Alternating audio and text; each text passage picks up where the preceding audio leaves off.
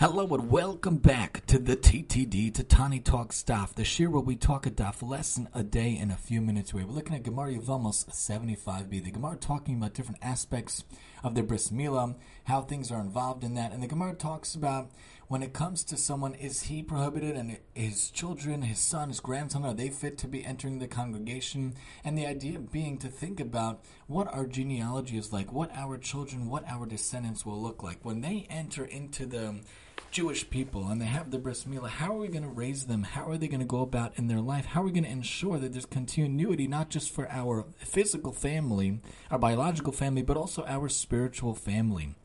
One of the first things we do in their life for a boy is the bris milah, and we say at the bris milah we should raise them to Torah chub masim tovim, that they should be growing up into the life of a good life, where they learn Torah, where they get married and they have children and they make a good effect in this life. But how can we ensure that our children have such a good life? Obviously, we want to make sure to be a good role model for them, and it's not just the words. Words go in one ear, out the other. I could tell you as a parent myself of 4 little kids, Baruch Hashem, it goes in one ear, out the other. But what they do see is what we do and how we act. You talk about cooking for others, but do you actually cook for others? You talk about doing and giving for others. Do you actually give for others? You could talk all your day, but you have to see and do it your way, and they'll learn from that. And of course, giving them a good Jewish education and a good Jewish school, learning with them, talking with them, being involved with mitzvahs and chesed and Torah with them, whatever we could do every single day. This week, my son's school had Mishmar. I went with him. He's only in first grade, and it was such a nice thing to learn with him a little bit. I don't know how much he retained,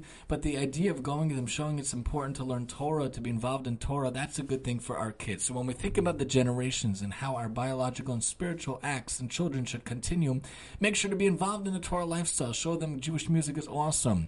Jewish books are awesome. Jewish hobbies and podcasts are awesome. Jewish puzzles and games are awesome. There should be a Jewish answer to everything. In fact, on our radio show, Tani Talks Radio, where we have the Shiur Enjoyment app, Shiur Enjoyment app on the Apple App Store. You could listen on Monday nights at 8:30. We talked about this, hobbies and games the Jewish way. And when we think about our children and how we raise them, we want to do it in a fully Jewish environment, a fully Jewish way. There is an answer for everything Jewish. So not only showing them the Torah, being involved in Torah, but even hobbies and games, how we spend our time can be done in a Jewish way, in an awesome way, but in a proper spiritual way in all of our days. Join us next time as we talk Yevamos 76 here on the TTD.